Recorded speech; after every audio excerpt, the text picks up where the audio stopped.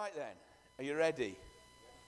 So, I know this is a hard thing to imagine, but I've started cycling. I don't even want you to think about Lycra, though, okay? Because, I know that might cause some of you to stumble. Stumble over with laughter and hilarity. But so I got on my bike. I'd cycled into church. I came the short way from Newton Hill, so it's about, 18 kilometers. I spent most of the day half dead on my feet after doing that. But anyway, I thought I better cycle home. So I'm cycling home, and I'm getting into it. But the thing that really just wasn't great, and those of you that have cycled will get this, I think there was a 30-mile-an-hour headwind. So you're going up Wellington Road past Shell. It's bad enough going up that hill, but with a 30-mile-an-hour head, you're just feeling this is hard. I mean, this is tough. I got home and I said, oh man, I don't know if I want to do that again. And I just want to, I don't know if this is a word for some of us this morning, but sometimes, doing the right thing is also is hard work. I was speaking to a church leader recently who just said, just over 10 years ago, we felt like God had asked us to move to another city, and through lots of amazing moments, people had words for them, and his wife had got a job against the odds, and they moved to this particular city, and they just knew it was God speaking to them. They just knew. And he said, though, this has been the toughest 10 years of my life in ministry. He said it wasn't wrong to go to this city. It was absolutely the right thing. But it was tough. And I think, sometimes we think that if everything's going absolutely brilliantly, we're somehow in God's will. I just want to temper that and say, actually, sometimes we make decisions and we do the right thing and we pursue God, and it feels like there's a prevailing wind against us. And for some of us in this room today, this might be a word for you. You've made the right decision. You've chosen and you felt God say, take that job or do that thing. And actually, you're suddenly like, oh man, this is tough. This is not easy. I want to just suggest, hang in there. Don't, that saying, when it gets hot in the kitchen or something, and then you have to leave. What was the actual, if you can't stand the heat, get out of the kitchen. We don't want to be those kind of Christians. We want to be Christians that can take the heat and we stay put for the long haul. And sometimes we're going to be opposed around certain things in life because of our values will clash sometimes with certain aspects of values in our society. Listen, we're in the book of Mark.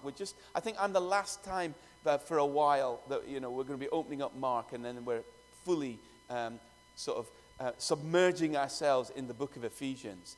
But just where we are in this particular chapter, we're in Mark chapter 12, and Jesus has come to Jerusalem, and he's entered in, and suddenly it's like conflict after conflict and opposition after, moments of opposition. He is feeling the heat, and he is beginning to challenge the leaders of his day. He's confronting. And he's being confronted about his teaching and his authority, and Jesus is beginning to challenge the system, the religious system of his day. And what we're going to find is that the leaders are really struggling with it, and so they want to get rid of him. And so here we are. That's the kind of context and the backdrop. And so we're going to read from verse 13. We're going to talk about tax. Oh my goodness, I want to be inspired when I come to church. Tax. The accountants are going, yes, that's my thing. Okay, let's have a look at what Jesus is going to say to us this morning. So verse 13, it says this, and later they sent, this is the leaders, later they sent some of the Pharisees and Herodians to Jesus to catch him in his words. They came to him and said, "Teacher, we know you're a man of integrity. You aren't swayed by men because you pay no attention to who they are. But you teach the way of God in accordance with truth. Is it right to pay taxes to Caesar or not? Should we pay or shouldn't we?" But Jesus knew their hypocrisy. "Why are you trying to trap me?" he asked. "Bring me a denarius and let me look at it." They brought the coin, and he asked them, "Whose portrait is this, and whose inscription?" "Caesar's," they replied. And Jesus said to them, "Give to Caesar what is Caesar's, and to God what is God's." I don't know what you were expecting this morning in terms of what we were going to be reading in the Bible, but I'm guessing it wasn't this particular passage. I just want to make some observations, okay? And I think, have you ever had a conversation with somebody, and the conversation that you're having is not actually the conversation that you're having a different conversation. The words are this, but actually something else is being communicated. You ever had that? Yeah? That's what's going on here. What we see on the surface of this conversation and challenge is not what you think. It is about something else. So hopefully you've got your thinking caps on. You know, we're gonna dig around a little bit. But first and foremost, what I love about this moment is Jesus sees through people's trickery, doesn't he? He just cuts through it, straight through their games, their maneuvering, and he sees through it to the heart of the issue. See, the leaders come and they start to question Jesus, and they come and they dress up their questions in loads of flattery. Do you see that? You know, they say things, they're appealing to Jesus' nature. They're saying, "Hey, you're a man of integrity. You're a man of steadfast purpose. You're a secure man. You're not easily swayed by public opinion. And you're teaching, you're teaching truth. We know that." And so these guys come, they want to catch Jesus out, but so they start to appeal to his nature. You are steadfast, you are true, you're a man of integrity, and they're trying to back him into a corner. You see that, can't you? And they think they've got him on taxes. If you can't get him directly, we might be able to get him on tax evasion. Wouldn't be the first time, would it? Now, I'm not saying, Al Capone and Jesus are in the same moment, all right? But the reality is they're trying to find a loophole. They're trying to find something. They're trying to get Jesus to say something that would shoot himself in the foot so that then they can get rid of him. Now, I don't know about you, but I often end up shooting myself in the foot, by what I say. And but that's what they're wanting. They're wanting to try and get him to say something that would incite something against the authorities, or against, in particular, the crowd that was that saw Jesus in high regard. So then they would have some kind of ammunition to sort of get rid of Jesus. And so here he is. Jesus has come and he's challenging the sort of leadership of his day. And he's, there's a parable just before this that, I don't know, you have done, haven't you? The parable of the terrible tenants. And at the ending of that parable, Jesus is basically challenging, and he's saying, you know what you guys have done? You have replaced relationship with ritual. A relationship with God is not about more religious rituals. It was meant to be a relationship. And you've swapped that out. You've taken transparency and you've sort of terminated that, and hypocrisy has got a hold. He says, you're no longer acting with authenticity. It's been relegated and been looked down upon. And actually you're becoming very arrogant in what you think. And you're becoming prejudiced. And so Jesus comes into that at the end of this parable of the tenants, and he's saying to the leaders of his day, you can either live with that religious behavior, you can live with it, You have a choice to make. You can hold on to the way that you're doing things, but if you do, it's going to kill you. Or you can accept the truth of what's going on here. That my Father in heaven never created us to be in a religion, but to be in a full-on relationship with him. And actually, something needs to be torn down here. And we know that in the end of that parable, he talks about this stone that's been rejected becomes the capstone. And he's basically saying he says, you can either live with your religious behavior, but ultimately that is going to become so weighted and constricting, and you end up living, not even really living a proper life.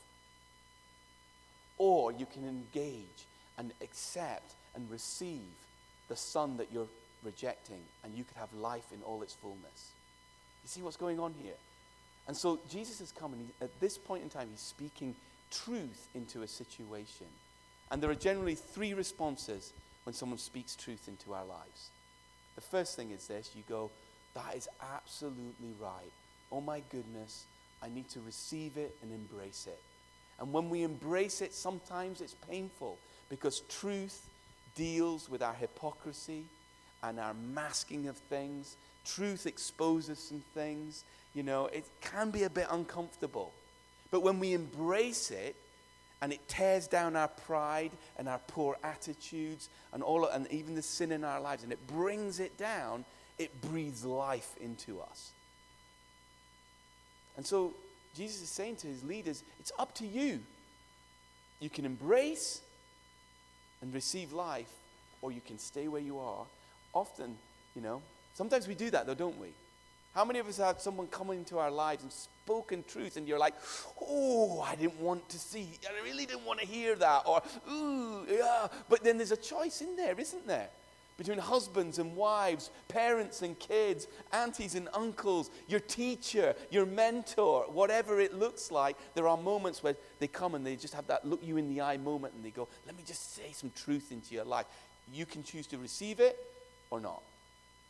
And how many of us, when that moment happens with the dancers, someone speaks truth and it's like, oh, we're like, oh, I'm not sure about that. I think it's true, but I'm going to avoid it. And we kind of dance around for a while. And we're like, oh, but why? Because it's going to require change. And I'm not good with change. I like to be comfortable. How many of us are like that? Come on, if we can't be like, honest in church, then you can't, you know what I mean? But it's like that, isn't it? And then sometimes, and this is where the leaders went. When someone speaks truth and it's just like, but I am so far down a track, I just don't, in fact, not only can I not hear that, I hate it. It's like, oh, so we're going to kill it. We're going to just get rid of that truth that's bugging me. And so that's where we're at. The teachers can't handle the truth that Jesus is bringing. And so they want to get rid of him. And they think they're going to get rid of him through this whole issue of, are you going to pay taxes to Caesar? So let's just look at the story a little bit, because I think it's amazing what actually happens here. So, I don't know if you noticed that, or you've heard that saying, the enemy of my enemy is my friend. It's an ancient proverb that suggests that two opposing parties can or should work together against a common enemy. So the Pharisees and the Herodians that are mentioned in this passage, listen, the Pharisees hated the Romans. The Herodians, well, you remember King Herod? Well, actually, the Romans, when they invaded, they kept the king kind of as a puppet king, so he wasn't that bothered about the Romans. In fact, actually, it kind of benefited him. And so we've got these, and so these two parties, like you're the Herodians, by the way, and you're the Pharisees. Normally, you lot can't stand this lot, and this lot can't stand you lot. But because Jesus has come along and he's challenged both parties, suddenly that which were enemies are now friends, and it's ganging up time, and let's try and get rid of this same thorn in our side. Okay, so that's what's going on here. And so they propose a classic sort of catch-22 sort of situation. It's paradoxical, and there seems to be no escape. Because what they're saying is, if they can get Jesus to say something about inciting others not to pay tax, and it was an occupation tax, yeah, and this is how Rome was built. They invaded, didn't they? And then they levied taxes of those nations to build and to kind of maintain and grow Rome. And so what's going on here is if they hear that Jesus is saying, inciting the crowd not to give taxes to Rome, then Rome is perfectly within its rights to get rid of this guy because he's inciting something against the imperial authority, if you like. But if he doesn't say, don't pay taxes, then if he's a real Jew, and they're living in an oppressed context, and if he really is the Messiah, the one who will bring freedom, how can he say, pay taxes to this, megalomaniac who's thousands of miles away, oppressing other nations and including ours? He's the new Pharaoh. How can you say it's right to give him money? Can you see what's going on here? Now think about the context of this. In Mark 12, we're about to hit Passover. What are they celebrating at Passover? At Passover, they're celebrating the fact that Moses led Israel out of oppression, out of the hands of Pharaoh, into all of the promises that God had given. And they're about to celebrate that, but they've got Caesar, a new Pharaoh, going, I want tax from you. Can you see the catch-22? If he says no, then one of the parties is going to go, we've got him. And if he says yes, the crowd are like, you can't be the guy that we thought you were going to be. And it's like a catch-22. And how is Jesus going to get out of this without somehow being scathed? But he's Jesus. That's the thing. He's Jesus. And so what on earth is going on? The trap is set. So is this just about clever bullet dodging? Is this moment about appeasing authorities in some way? Is it simply about doing and honoring civil authority and somehow honoring God? Is it a comment on some kind of sort of dual citizenship? Or it's okay to have a foot in two camps? Is it okay? Is it okay somehow to live divided lives? Is it okay that we just portion off parts of ourselves? You see, they're asking about taxes. But Jesus is talking about ownership. They're talking about financial proportions or portions. Actually, what Jesus is doing in this moment is calling them to higher devotion. He's very clever. He's very insightful. So what does he do? He says, okay, well, you want to talk about money, you want to talk about tax, so bring me a denarius. So they do, don't they? They bring him a coin. And he simply asks the question, whose portrait or image is on this piece of metal? And we can see it up here a little bit. No wonder they say he's got a Roman nose in it, and it roams all over his face. You know, that was rubbish, wasn't it? And they're going, well, yes, it's Caesar. And the inscription, what is the inscription on that? Well, you know what the inscription of the denarius was? Divine Son. Divine Son. And so Jesus then responds to that, and he says, give to Caesar the things of Caesar. Okay. What he's saying is this. Give this stuff that bears his image, give it back to him. Actually, in the original language, the posture of the sort of Greek is much more this. He can have his metal with his face on it, but that's all he's ever going to get.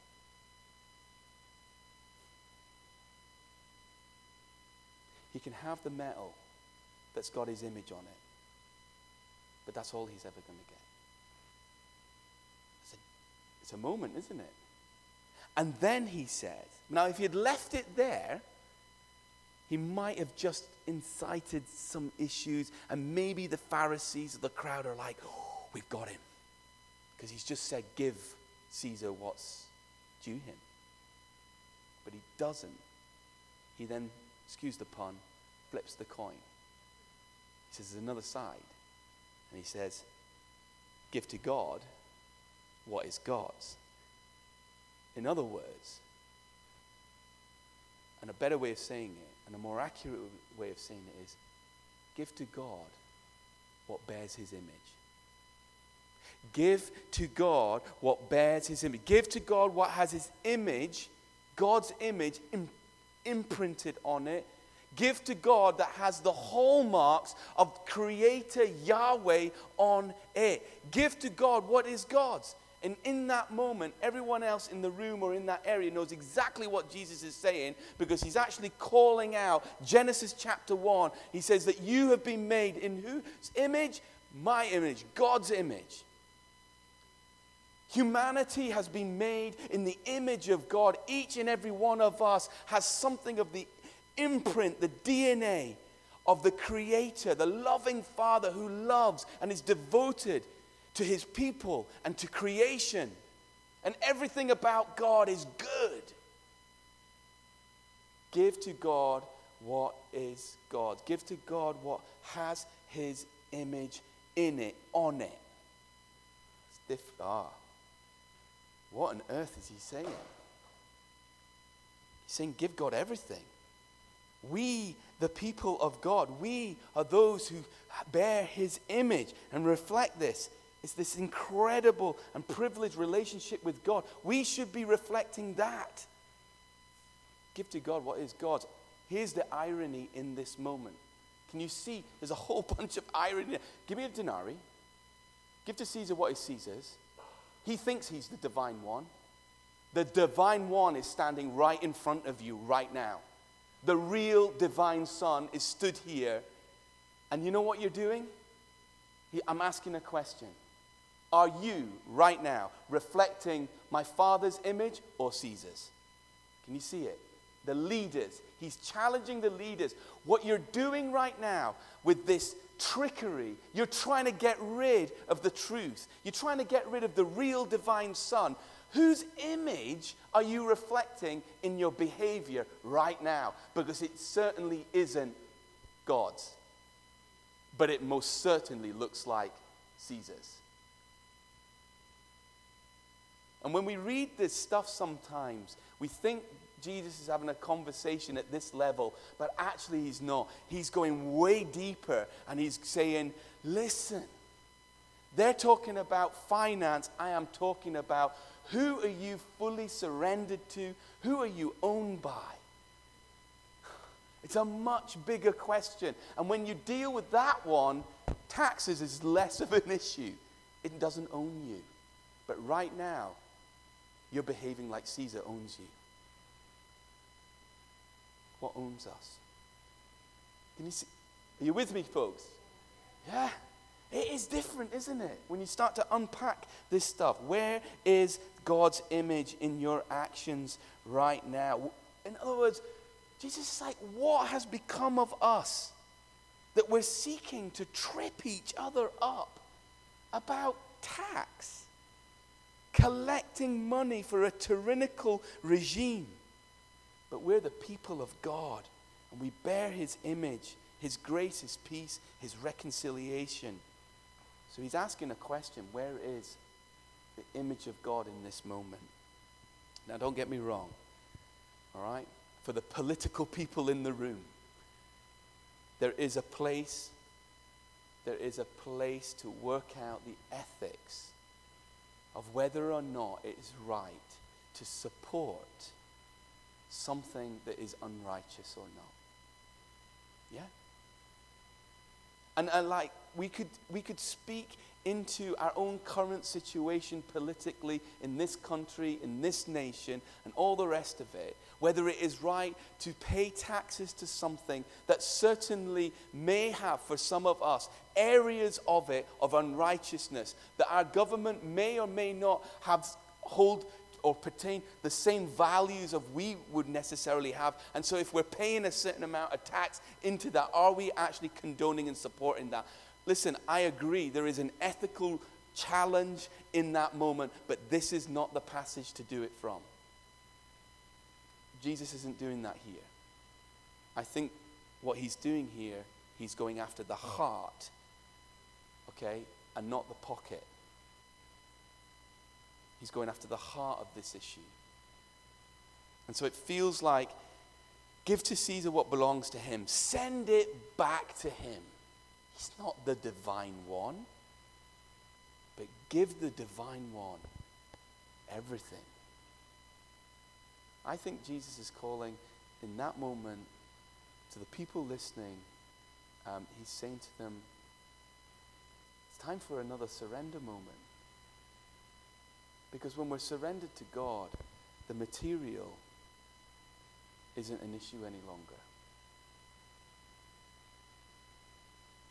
And so I think there's two things we maybe just drop in on here. I don't know about you, but when I read this, I was like, oh my word. I want to bear God's image wherever I am. I don't want to be like the world around me at times that often presses in and seeks to get under my skin and to reproduce pain and selfishness, and a selfishness that ultimately controls my life, and then I want to control other people's life. It seeks to squeeze the life and the resources out of others for selfish gain. Ultimately, that is what Caesar did. I don't want to reflect that. In fact, when you come to Christ, there is an absolute reaffirmation that we bear the image of God, and things should begin to change. I don't want Caesar's image to shape me. And so for most of us in this room, we know that we're called. If you become a follower of Jesus, we know that we're called, that we're in this world and not of it. But the reality is this: we pick up the dust of Caesar every day. Do we not?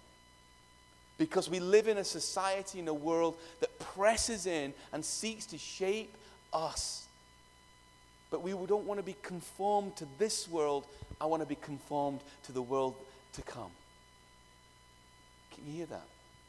And so there are moments in our lives where actually we suddenly reflect and go, oh my goodness, in that moment, I was more Caesar than God. I was more Caesar in that moment than Jesus. Can you see that? And I think for all of, I've been a Christian nearly, a few years. And I still wrestle with aspects of this. Because the Bible is clear. When you come to Christ and you invite him into your life, something radical happens in our lives and in our hearts. But as we live and grow, we have to then deal with stuff that comes up, and sometimes that stuff touches our lives, and we need to bring the dust of Caesar back to God and say, I'm really sorry. In that moment of dealing with my kids, boy, oh boy, I was Caesar. Can you see that? Or when I was maybe you're a manager here in your job. What image are you reflecting in that moment? I'll tell you what, this stuff that you're doing for the baby stuff, that reflects the image of God right at the heart of it. Whatever we think and believe about God, I'll tell you what, that is a godly thing. So I'm just living with a question in our everyday life. Is this the image of God, or is this the image of Caesar in this moment? And maybe for some of us, you know what those things are, and it's probably highlighting something. Some of you know me quite well, and some of you have met my dad. And my dad, I look like my dad. He's bald.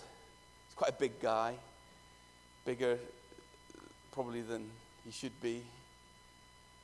And as I've got older, I am looking more and more like him. I think in this passage, Jesus wants to encourage you and me. Let's grow in the image of our Father in heaven. Let's grow in that. Let's become like him in character, in graciousness, in love, in kindness, and in forgiveness. He doesn't seek to control our lives. He seeks to give us choice because he's a loving God. And because he's a loving God, there's always going to be choice. And in those moments of, am I going to act like Caesar, or am I going to be like God, or be like his son? We have a moment of choice. I think more often than not, we have a decision to be made. And when we make the right choice, it's like, oh, that's it. And I want to encourage us, let's become and let the Holy Spirit at work in our life so that we become a people that reflect his image more and more in our daily lives. And the flip side of that is the leaders are asking questions about tax, but Jesus is talking about ownership. So I want to ask a question: what owns you? Maybe it's the same question, but from a slightly different perspective. What owns you? What's shaping your life? What really is shaping your life? Because what I'm devoted to, because this is what he's saying, if you're devoted to God, then the tax thing isn't an issue. Because you've resolved in your heart, I'm his, and I come under his authority, and my devotion to him is all of me. And yes, I need to be a good civil servant, if you like, and pay my taxes, but that is not going to own me. The material is not going to own me. He owns me. And he is our Father in heaven, who has 1,000 cattle on a hill. He can provide everything and anything for us when we trust him. You see what's going on there? And so they're asking about tax, but Jesus is asking about ownership. And at the moment, Caesar owns the leaders of the nation. So I'm asking a question: Lord, what really owns me? And I've been thinking about that a little bit. Because I do say, Lord, and maybe that word ownership is a weird one. Because again, God doesn't own us. Because he gives us choice. Like, I don't own my wife, and my wife doesn't own me. We're in a covenant relationship where we're saying, I love you and I want the best for you. And it's a mutual thing going on there. And there's a choice involved. But actually, I don't mind that she kind of owns me. Because I know that she's got her best for me and wants the best for me. Do you see what I mean? And I think that's a similar reflection of, I don't know how you see God, but it's a dynamic relationship. And so I've been thinking about what owns us, what shapes us. And I think often, here's a telltale thing. The things that we worry about the most, I think, are the things that are seeking to shape our lives. When we get into bed at night and close our eyes and suddenly we're worried about some things, we go, that's seeking to shape my decisions and what I'm going to do with my money or my life, my relationships. And actually we need to just go, actually, God's bigger than that. God's bigger than that. And so I wonder, just really simply, we could respond this morning in these two areas. These two areas that say, actually, God, I really do want to reflect you, even in the minutiae of life. Because sometimes they're the critical moments. And maybe this is just a fresh moment for us to actually say, you know, Lord, I just want to kind of surrender afresh to you. I want you to own me and shape me, not the things of Caesar. Is that all right? It's quite simple, actually, isn't it? So why don't we stand?